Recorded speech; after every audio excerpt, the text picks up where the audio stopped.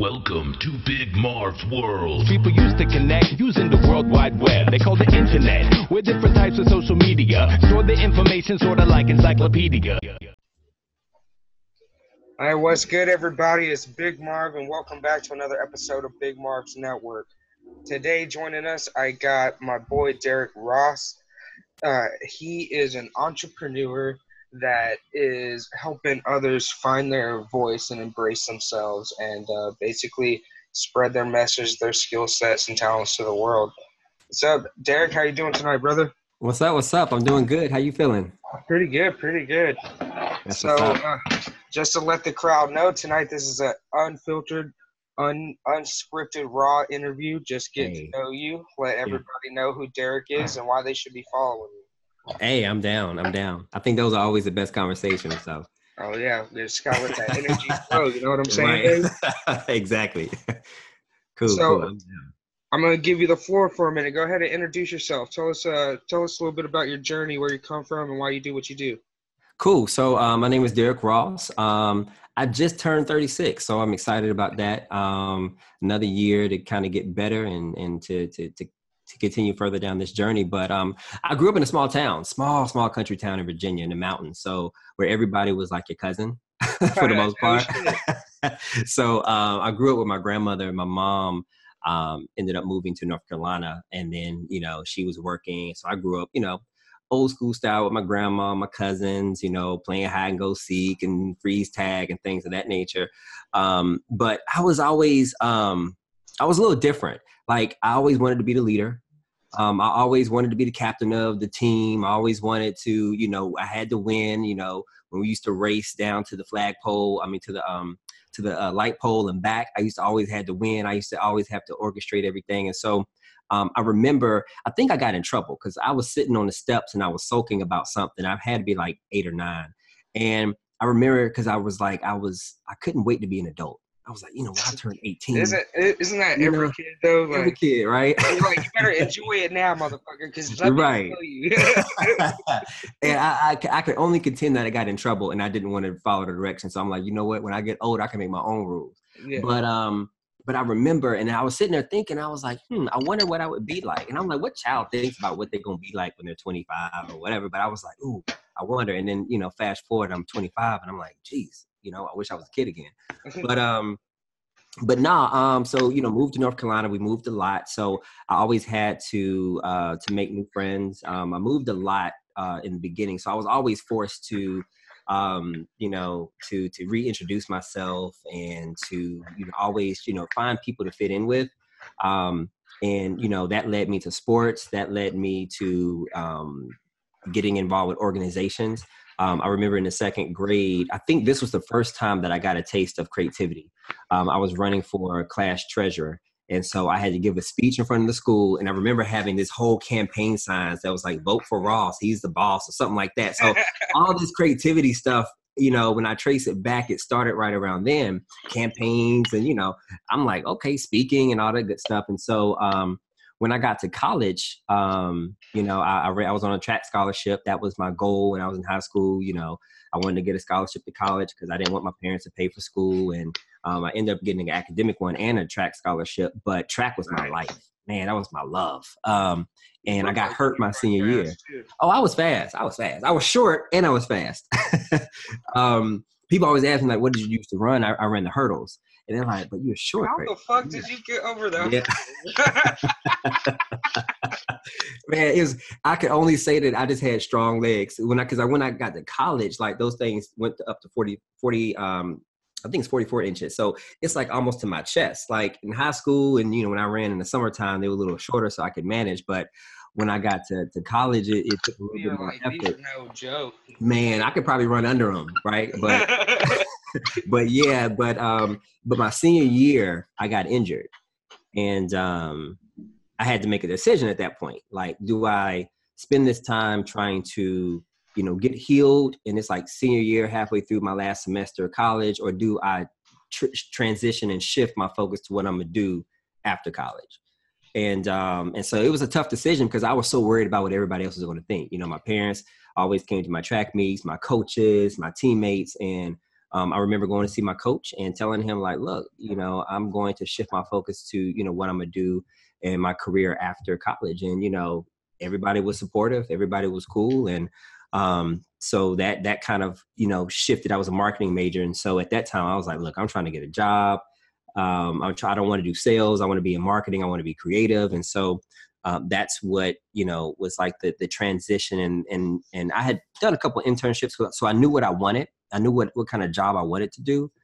And, the power of relationships, my mom, her good friend, or her good girlfriend, her boyfriend at the time worked for an agency. He was transitioning. He said, I heard you're looking for a marketing job. Are you interested in this contract position? And it was actually, it wasn't a full-time job. It was a contract position doing a mobile marketing tour. So like literally driving around and grassroots at events. So really at the bottom of the marketing level. And I was like, yo, I'm interested because it gave me a company car, which is one thing I said I wanted. I had a company credit card.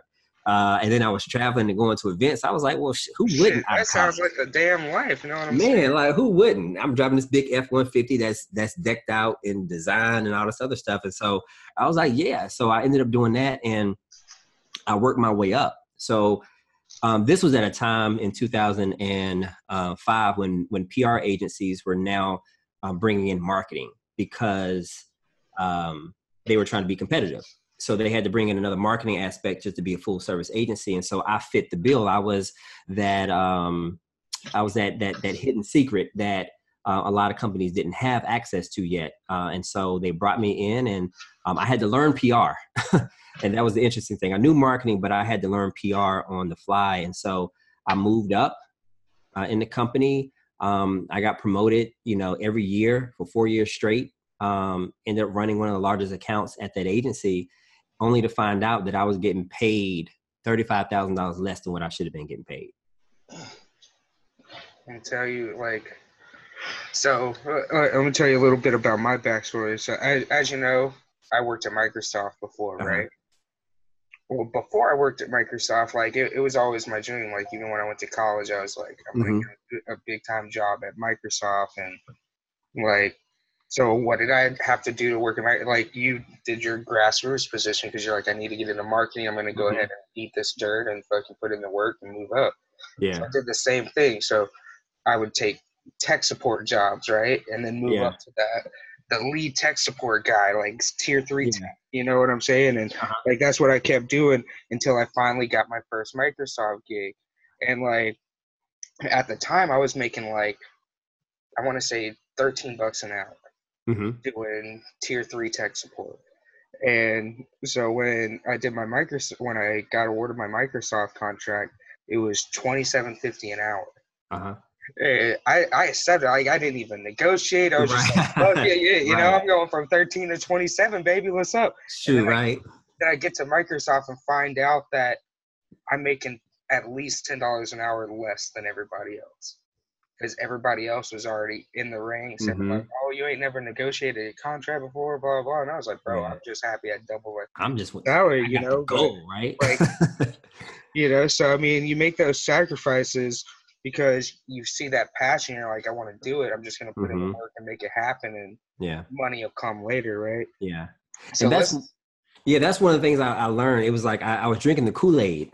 I was drinking it because what they would do is they would give the promotion with a new title. Titles were sexy back then. So it would be the title and a little 5% raise. And you're like, okay, cool, I'm getting this. But, not knowing what to look for, what to ask for, I was just happy just to still have a job and, still traveling and doing all this other stuff. But my eyes were opened at that point. Well, now let's rewind a little bit. Now, you were saying that, you were pretty good athletic and you got an athletic scholarship and you were riding that wave for a little bit, proud, made your parents proud, people around you proud. And like you were saying, you were worried about what people thought of you before you made your transition. And I feel like a lot of people out there struggle with that today, right? Like they're trying to go to college, impress their parents, impress their grandparents, and impress whoever, but maybe they're pursuing a college degree or doing something that they don't really want to do, but because they got so many people around them looking up to them expecting something of them.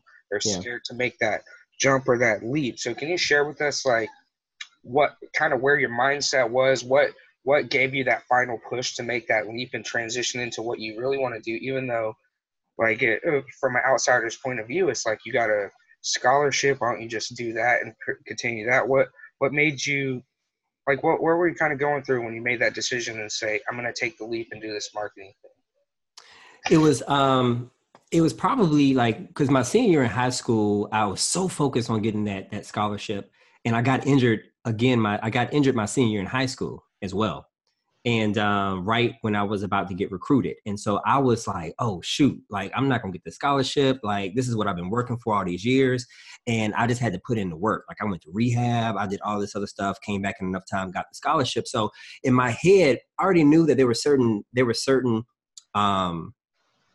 barriers against me. I'm already short.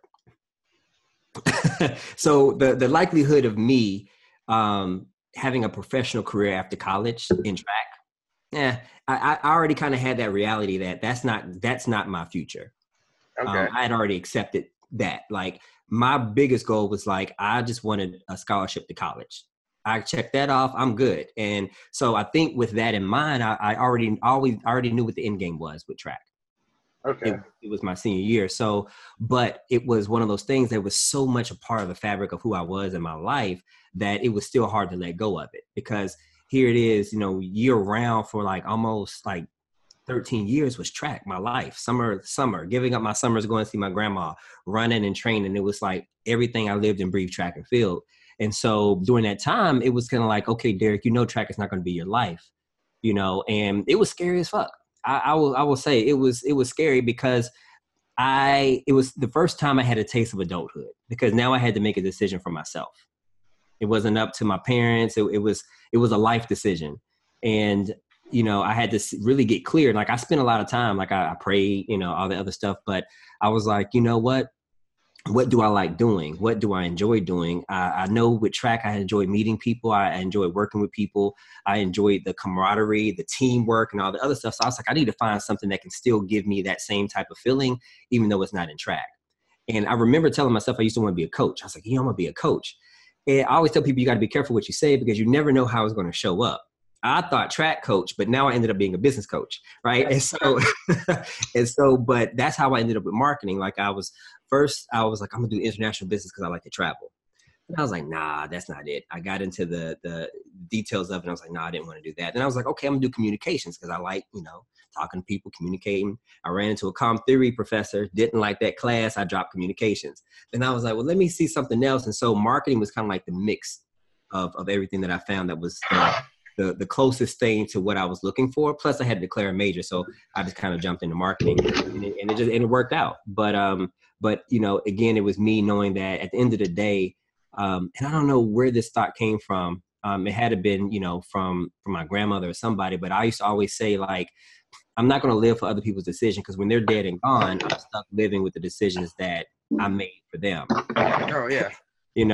And so I used to always have that in the back of my head. And so, at the end of the day, I was like, my coach, if he leaves and go to another school. Like if I stay here and not do what I need to do for me, and then don't put myself in a position to succeed, then that's only going to look bad for me. And so I just had to make the decision and be okay with whatever the outcome was going to be. So that was that. So how did your family and friends react after you switched your focus? It was funny because what I thought was totally opposite of what happened. Like I thought they were going to be like disappointed or trying to get me to stay in it. And they were just like, hey, it's your life. We support you, whatever you do. And I think a lot of times we think the worst, right, and on one extreme or the other. And it's always somewhere in the middle. Consistently, it's always somewhere in the middle. It's either a hell of a lot of support, or it wasn't as bad as you thought it was going to be. And that's what I learned every time I made a decision or every time I stepped out there, it wasn't as bad as I was making it in my head to be. So if you had to give a piece of advice to someone that is maybe in college trying to make that decision and they're grinding through it, but it's for somebody else's dream, not their own, what would you tell them? I would tell them, get quiet and find out, who you are and really what you want. Like college was the first step for me to really understand what was my motivation. Like I was now out of high school where you had classes every day and people always telling you what to do. Now I had to be responsible in college, and, I had classes, I had things, but it was really the first taste of really making adult decisions, what classes I wanted to take, what major I wanted, what I want. And you had to really think on your own. So I think one thing I always tell, any student that I talk to is that, find out what you want. Find out, who you are. What are you passionate about? What do you love? What makes you want to wake up in the morning? And as you, and then do experiences, right? Get an internship, because the more experiences you have, the more clear that vision becomes for you. You find out what you don't like, right? That's just as important as knowing what you do like. And it's always going to be ever evolving. What you say in college and undergrad is not going to be the final thing. So many people I know that did one thing in undergrad and they're doing something totally different right now. So be okay knowing that it's not, whatever decisions you make now is not going to be permanent. It's going to be fluidity with life. It's always going to evolve as you experience more things. You're going to get more clarity. You're going to switch and pivot here and there, but just be open, be flexible, be fair to yourself. Have grace on yourself. Like, you're not going to get it all right. It's not going to be perfect, but stay in line with the core of who you are. What are the things you respect? What things don't you like, right? Like, if you don't like people, being disrespected, then, you're going to stay away from people that disrespect people, right? Surrounding yourself with the right people, because all that stuff is really going to play a role in guiding you and getting you, because I guarantee you what you want to do and that purpose is aligned with the core of who you are. Absolutely. Let's fast forward time a little bit. You left doing PR and marketing, and you started to establish yourself as the brand Oracle. Tell us a little bit about that and where the brand Oracle came from. Brand Oracle came from anytime I have like strategy sessions with my clients, or we're building out a campaign. I always, I listen.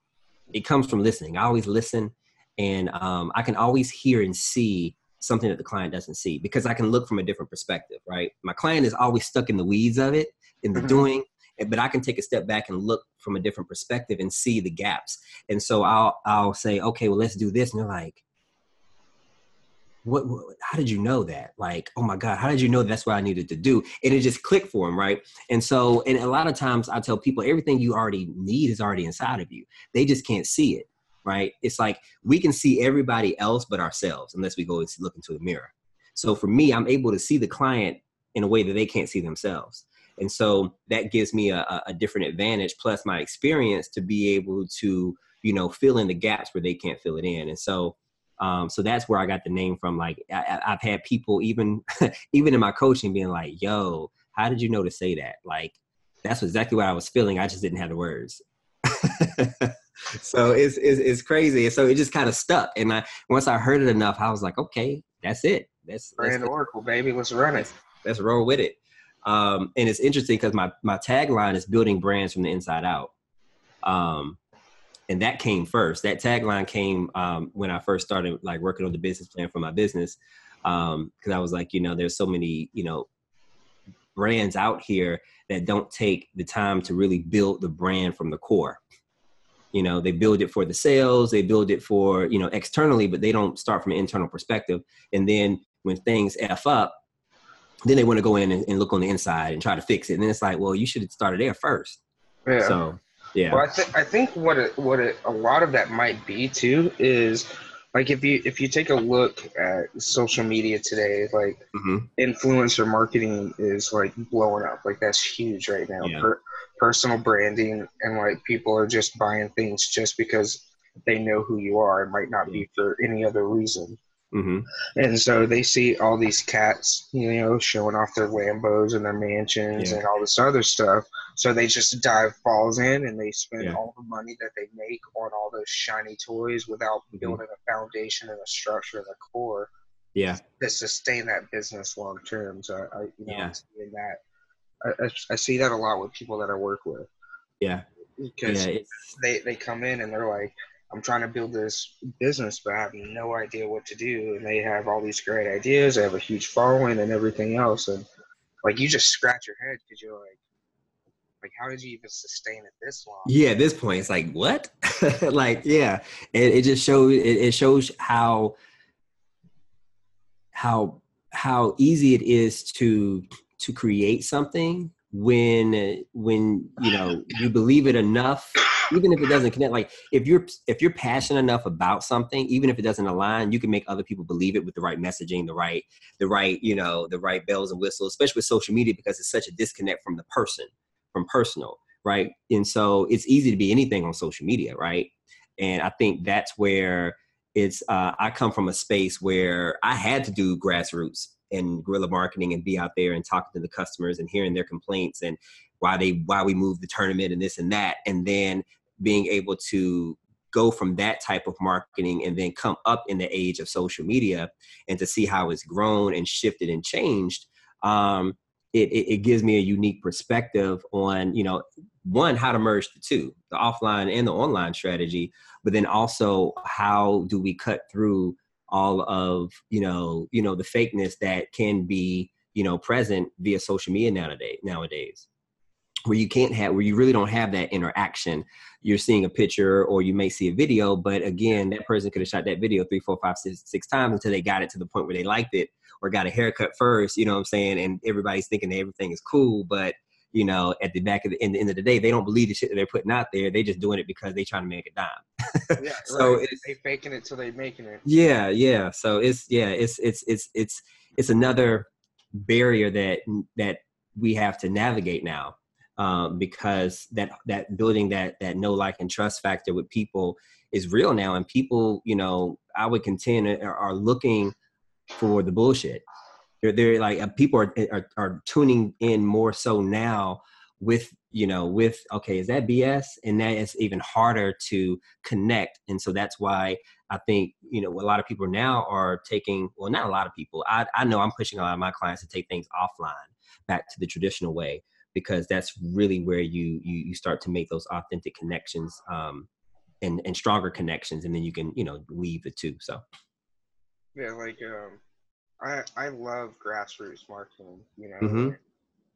I love taking the flyers out there and Yeah. like you know, giving them to different people because it gives you the Man. opportunity to like talk to them Yeah. about what you're promoting and like Yeah. connect on a different level. But I mix it with new technology because I'll Uh-huh. put a URL on that flyer that goes to a Mm. funnel that gets them on my Mm-hmm. list, you know. There you go. Boom.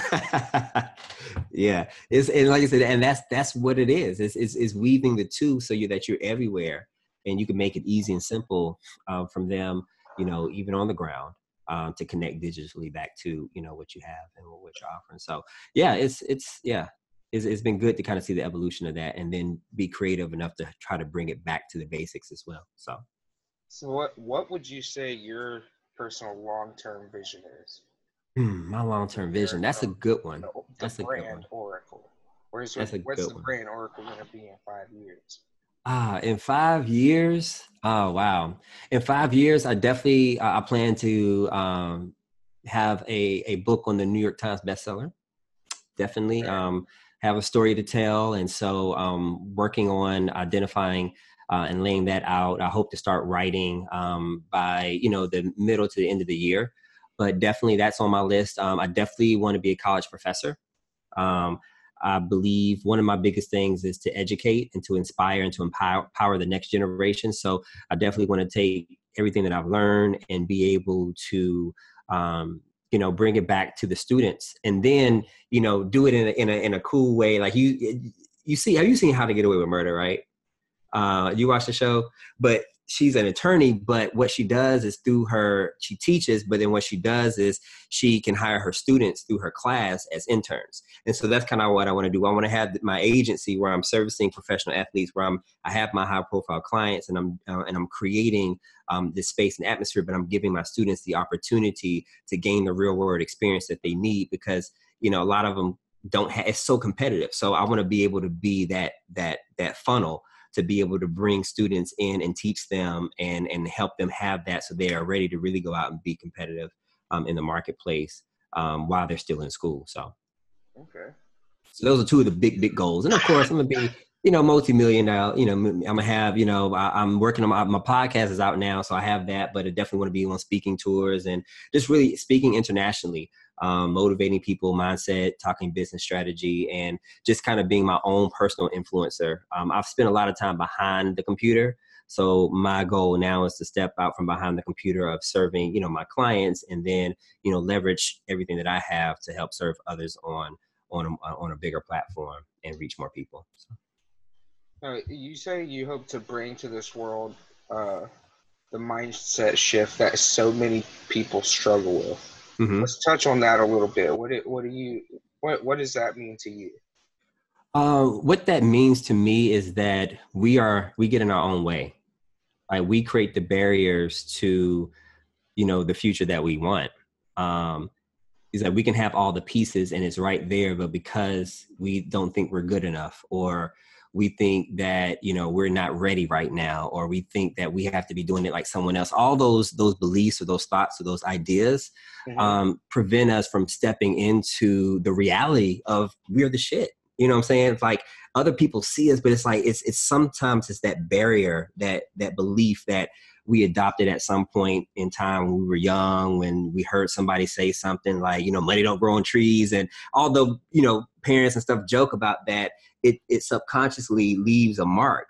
And I've been, even on myself, working through some of those beliefs that, you have to work hard for your money. There's even a song, I work hard for my money. You're like, making money should not be hard. Right? If you understand how to make money and you're passionate and the thing, so it's unlearning a lot of things that generations before have been passing down, and then it's like your beliefs turn into your thoughts. They create feelings motivate an action, and most of the time it's inaction. Sitting, scrolling on social media, being sad, going to get another cup of coffee, but we're not doing the action that we need to do for the thing that we say we want. And then it produces the results. And then we look at the results and it's all in alignment with that belief of I'm not good enough. I think I'm not good enough. I feel frustrated because I'm not good enough. I don't do the things because people are not going to open up my email because my email is not going to be good enough. Then I just sit here and just scroll and looking at other people and be like, oh, I'm not good enough to be them. I don't do the action. And then it just goes in a loop. And it all starts with that belief.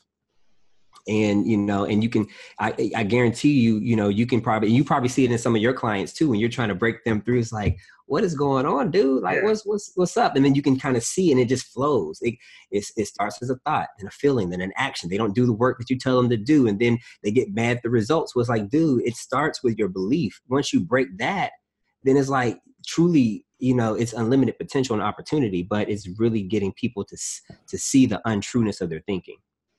Yeah, that's what, and what helps me, get people to break through is I just say, fuck what people think. It'll never be perfect. It's you. Yeah. That's what's so perfect about it. It'll never be perfect, but it's perfect because it's you.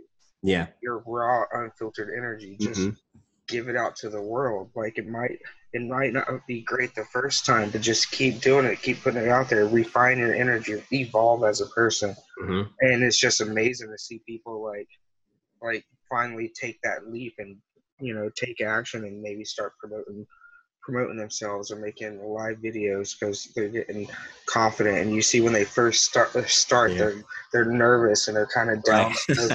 Yeah. They're you can tell they're not all there, but then 15 videos later they're full of energy and boom. There it is. There's a person, I knew you had it in you, what I'm saying? But it's just getting them to take that first leap to say, I am good enough, fuck what people think. Yeah. And I always tell people even for myself, I have to remind myself, and sometimes we get caught up in the moment of the doing of the next, of the next achievement that we forget everything that we've already accomplished, all the badass shit that we've done. Enough people don't celebrate the small goals, the small wins. They don't. They're I'm not going to celebrate till I hit 1 million. Dude, yeah. 6 figures alone is a feat. Yeah, it's yo. What's the statistics? 80% of something businesses fail in the first years. Yeah, it's crazy, and then like I have to force myself because to sit down sometimes and just not move and make a list of things that I've accomplished, small, whatever, just so that I can see, and then the list be long as heck, and I'd be like, oh, dang, I did do that, and I forget things that I've done, I forget stuff, and I'm like, yo, I did do that deal, like yo, I'm bad as fuck, like what am I? Bad motherfucker. Like, You know what I'm saying? Like, and it snaps you back, and that's things that I have to do to remind myself, like, look, you ain't new to this. You ain't new to this. You know what I'm saying? So yeah, but it's a constant work because things trigger us, right? Things trigger us, and but it's to catch yourself when you're triggered and identifying what the trigger is, so that you know how to be like, yo, that's a trigger. Let me back up. Let me go through. Let me remind myself, because I always tell people, like, once you see the the unreality, right? Once you see the untrueness of your thinking, I just made that word up. But once you see that your thinking is untrue, you can't unsee it. Like, once you see something, you can't unsee it. So once you see, like, yo, that's not my story. My story is like, I'm dope as fuck. Like, I can do this. Like, and it's like it doesn't go away at that point. It's always there. And so that's the biggest thing that I try to do with people, like, help them see themselves for the reality and the truth of what they really are and how dope they really are, so that they can take that and continue to move forward. yeah, I remember, like, I mean, I guess I was lucky because my mom always encouraged me, like, I grew up in Alabama, like, small town, Mm-hmm. and, like, there everybody tells you, like, just go to school, go to college, get a good job, settle down, Mm-hmm. buy a house next to your aunt, and where the kids grow up, and Yeah. people don't leave the community, you know what I'm saying? Uh-huh. But my mom would always tell me, like, no, you're special. You're gonna do Mm-hmm. great things out there. You're gonna leave this place. You're gonna change the world. Mm-hmm. And she would always tell me, you're gonna be rich one day. Yeah. And my mom had 9 kids, like, Uh-huh. and so, like, but she would always, like, because I'd always have a hard time because I was an introvert, Mm-hmm. but I was such, like, a little computer nerd. Like, I built my first computer when I was 10 years old. Oh, that's dope. Right. So, like, it was just me in my room with my computers and my electronics. Like, I was Uh-huh. always taking things apart. Like, I fixed my own Nintendos and stuff like Oh, that. I had about 3 of those. I should have brought them to you. Like, Big Mom, fix this. Like, we'd get, because, like, we were poor, right? So, like, my mom could never buy me a Nintendo. So, like, I would find one in the trash and fix it. And then I would find cartridges in the trash and clean them. And, like, it was fun, I was just an introverted kid, but my mom would always tell me, like, just study hard, like, it might be difficult for you, but I know you're strong-willed, you'll make it. Mm-hmm. And then now look at me today. Like, I would have never thought that I would go from, like, that introverted computer nerd to Big Marv. You know what I'm saying? Yeah. Doing big things, killing the game. Yeah.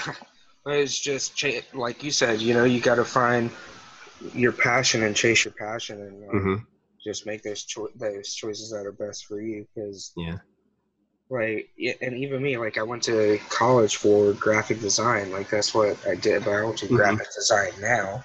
Right. You know what I'm saying? Because I switched, and I love teaching people. Like, that's what I discovered, like, through my path. Because like I told you, I would always work hard. I started at tech support, but I would always work up because I wanted to be a lead. I wanted to lead the team. I didn't want to just be one of the techs. You know what I'm saying? Right? I wanted to lead the team. I wanted to tell guys how to do it. I wanted to figure out how to make it more efficient.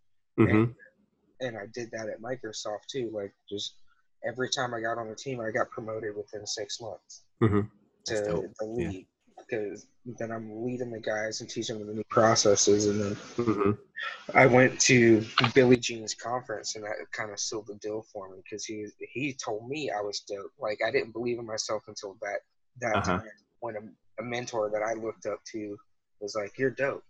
He's like, "You're the real deal. Like, you worked at Microsoft, you have all these achievements." Like, and for me, like, I never celebrated, like you said, the small wins. Yeah. I never celebrated, like, Microsoft. I never celebrated becoming lead on those teams and getting promoted quickly. In my mind, I'm like, it's not good enough until I hit the million. Yeah. And then when Billy Jean helped me flip the script, And that was my breakthrough moment, was sitting in that room with him, and he's like, dude, you got the credentials. You're the real deal. That's the thing about you, is like, you didn't just go take a course and now you're trying to teach people how to build something based on some course that you read. No, you've lived and breathed it for the last 15 years. So you know, I think it really is just a mind shift thing, like, that holds a lot of people back, because that's what it was for me. That was the thing holding me back, was and that's why I never quit Microsoft, because it was my security blanket. You know what I'm saying? Yeah. It's like, I don't have to be good enough. Yeah. Because I always have Microsoft to bail me out. So it wasn't until I had that mind shift change that I said, fuck it, I quit Microsoft. Right. Jumped off the bridge. Yeah, it's really saying? Yeah, and that's what happened. Like, when I left the agency, like, that was my security blanket, and I'm like, D, you're doing everything. You're doing everything. The only thing that you're not doing is the actual design. And so at that point, I was like, look, if I had a designer, I could run the agency by myself, right? That's when I started really sitting back and looking, I'm like, I'm doing everything. Like, I've been trained. I have it. Like, you know, I just need the opportunity. And a lot of times that's what it boiled down for me. I know it was like, if I get the opportunity, I'm going for it. But what forced me into that was taking the leap of, you know, like you said, just betting on myself. And sometimes you have to, you know, I was prepared. You know, I didn't just jump out there and didn't have like I didn't have savings and things like that. I tell people all the time, like, still have a plan, right? but I saved up enough to sustain me for what I needed over the course of period. And of course, you know, life happens, and that didn't sustain me for as long as I needed to. But what it did was it built up my resilience, because even though I didn't see it at the time, that, you know, when I left, I was finishing up grad school. I left the company because things were getting crazy. I had saved up money. I had money saved up from student loan, you know, that they were able to give me. And I was like, I thought I needed more experience. So I was going to go get a 6-figure job with a big corporate company to be like, I'm going to get more experience here. And I never landed the job. Like, here I have this MBA and I have all this experience, and I could not land a job. Like, I have, like, to this day, I have a folder. It has like 25 different versions of my resume. And I did not get hired. 25 different versions, because I had friends in New York and I was using their address. I had friends in Atlanta. I mean, I was doing all the tricks. I was doing everything. I had headhunters, jobs not available anymore. We hired somebody internally, and like, it killed my spirit. When I tell you it killed my spirit, like, the only job I could get was a part-time job at the gym, working about $10 an hour, because I needed money. And even I was still running out of money. And I remember, as soon as my faith was really the thing that was getting hit. And I was just like, I remember at my mom's house, I fell on my knees and I was praying, and I was like, I can't do it. Like, clearly something I'm doing is wrong. So let me just release it. You know, God, you take over. You know, what do I need to do? And he was just like, start your own business. And I was like, yeah, right. That's not it. I had the mindset, like, I thought about that. I didn't think it was a time. And it was like, no. So this same job you're trying to get with your experience and all these accolades, why can't you take that and start your own business? So that's really when the shift happened. As soon as I was like, okay, let me appreciate this $10 job that I have, because I was going in late. Didn't care about it. I started appreciating the small things. And soon, I lie to you not, as soon as I started going to work on time at the gym and started just, embracing that as something that I had, I got a call 2 weeks later from a guy that I used to work with for a national magazine. He was like, yo, D, we have this marketing position open for a contract position. Are you available? Yeah, I'm available. So that was like the first taste of my first contract.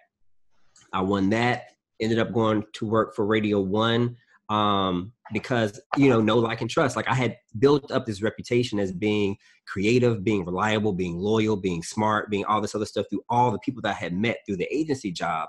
And it was paying off in the time that I needed. So when opportunities were coming up, people were like, oh, let me reach out to Derek. Derek, here's the opportunity. I'm about to leave. I think this position will be good for you. Now, I didn't want to do sales at Radio 1, but it was another piece that I needed. So I went in there, and she was like, well, really, it's like having your own business because you're managing your own roster of clients.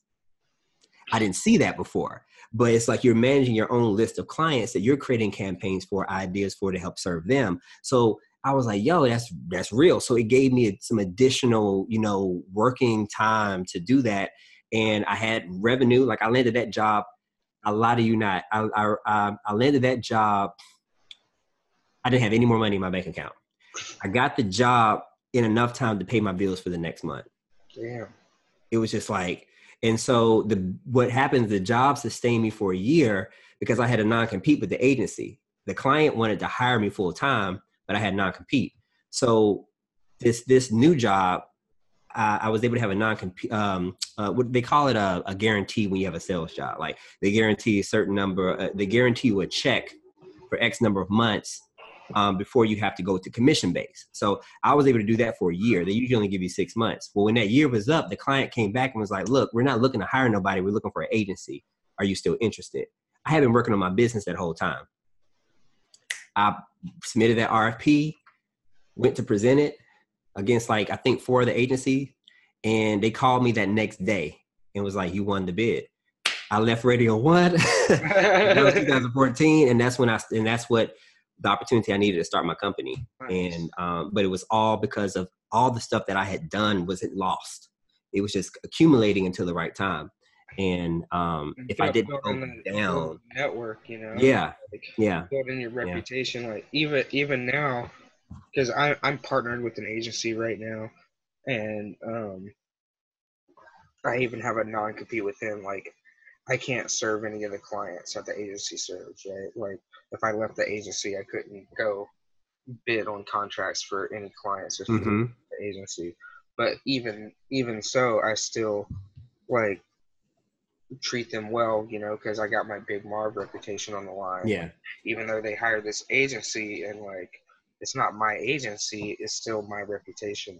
It's like they could easily go look me up online and whatnot. And now I'm networking. So like you were saying, you got this opportunity because of your network. Right? So that's probably one of the best things I can tell people to do is always go network with people, get the right kind of people in your inner circle, because you never know what kind of opportunities are going to come knocking. Yeah, and always show up as your best self. Forget how they treat you. As long as you keep your integrity, you always work hard, you do your part. They can't say anything bad about you.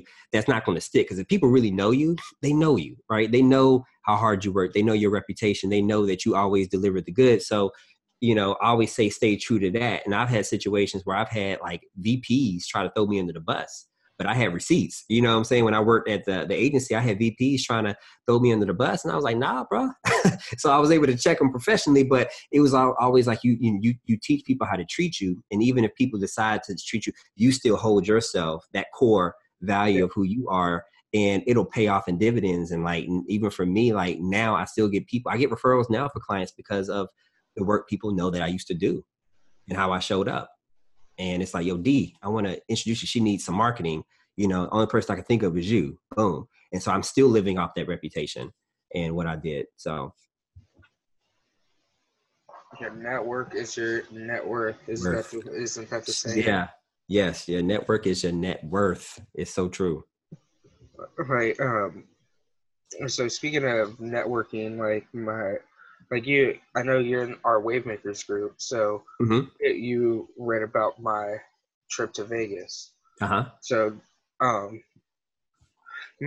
I got that was just because my copywriting coach, I showed up. Sometimes you win in life just by showing up. Yeah.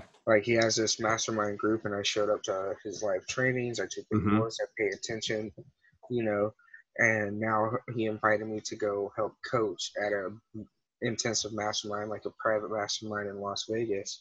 That's dope. And it's actually not put on by him. It's put on by this big marketing group, AWOL Marketing. Okay. And they're an 8-figure marketing agency. Oh, wow. That's dope. They hold this 3-day intensive mastermind where people pay a lot of money to go in there. And they basically build a Facebook ad, a funnel, email follow-ups, and the whole deal, so they can go live and turn traffic to it in 3 days. Oh, wow. That's good. And so I was supposed to go just to help all my copywriting coaches day, because how it is they do a presentation. The breakout group, and then I would be leading the breakout group, teaching these, helping these students walk through the different parts of building whatever they were teaching during the presentation. And so he connected me with the AWOL marketing group, and then we got to talking, and then they looked at my Big Marv profile, and they were like, "Wow, we didn't realize you had such a skill set. Thought we were going to just do copy. Are you interested in doing the full 3 days?" So they invited me to a full 3-day comp. Yeah. Comping my hotels, my food, everything. Yeah. Oh, shit. My flight. So it's going to be fun, but it's all because I just showed up, networking with the right people, and the opportunity presented itself. So I made myself available. Yep. And you were ready. You know. You gotta be ready to jump on the opportunities and show up. Like, don't be that person that commits to something and then you don't show up. Yeah, that's the worst thing. Like, I would rather you not even commit than commit and not show up. Like, because there's one thing on this planet you can never get back, and that's time. Yeah. Like, time is your most valuable resource, so you should be protecting that at all times. Like, I don't care if you have $1 trillion in the bank, you can't get your time back. Yep, can't buy more. Until Doctor Strange. Right. Real person. We can't do shit about time. Right. Okay. Or like that movie with Justin Timberlake and the girl Dakota Fanning, where it was like it was like in the future, but they like time was their sort. Yeah, I'm trying to think of what that is. Right? I've seen that movie. But it's good. But it really makes you think about the value of time. And time was the currency. You bought everything with time. Because like his mother dies, right? Yeah, right when they were. Yep, she ran out of time, and he fucking goes in there and he like gets all the way up to the elite where they don't let him time, where the movie is just called In Time. In Time, yeah. But it gave you it really like gave a dope perspective on the value of time. Like if time was currency, like time is currency. Like you have to buy your food, you pay your rent and everything. Time. Yep, by time. And then they showed like a true like bird's eye view into a capitalist society. Yeah. Right, because you got your people at the bottom that don't own businesses; they just work. So, for time. Like you're putting in 40, 50 hours a week, you're living paycheck to paycheck, just trying to get by, survive. And then you got the people that have like high paying jobs. And then you got the people that own businesses. Then you got the people that own real estate that run businesses. Right. So. And they got these millions of hours, millions of days. And they're like, I'll give you 1,000 years. Yeah, right. Like you would turn my mustache, show you in 1,000 years. Right, while I sip my tea. It's like, yo. But yeah, that was a really, really good movie. I definitely recommend checking it out. It'll shift the perspective even more with time. So yeah, it was good. All right, so tell us how we can reach you. If anybody wants to connect with you, what's your social network, your website? If anybody wants to connect with me, Facebook, Instagram, Twitter, my website is Derek D. Ross, DerekDRoss.com, Derek D. Ross on Facebook, Instagram, and Twitter. Derek D. Ross on LinkedIn, Derek D. Ross. You see me there. See, you guys, I was a perfect example of branding. Like, if y'all look me up, it's Marv at Night on everything, and that's for a reason. Like, that way it does not change. That's just how it is. Does not change. So, makes it super easy to reach out to you. Well, Derek, it was awesome having you on the show. Is there any last piece of advice you want to give our viewers or entrepreneurs out here?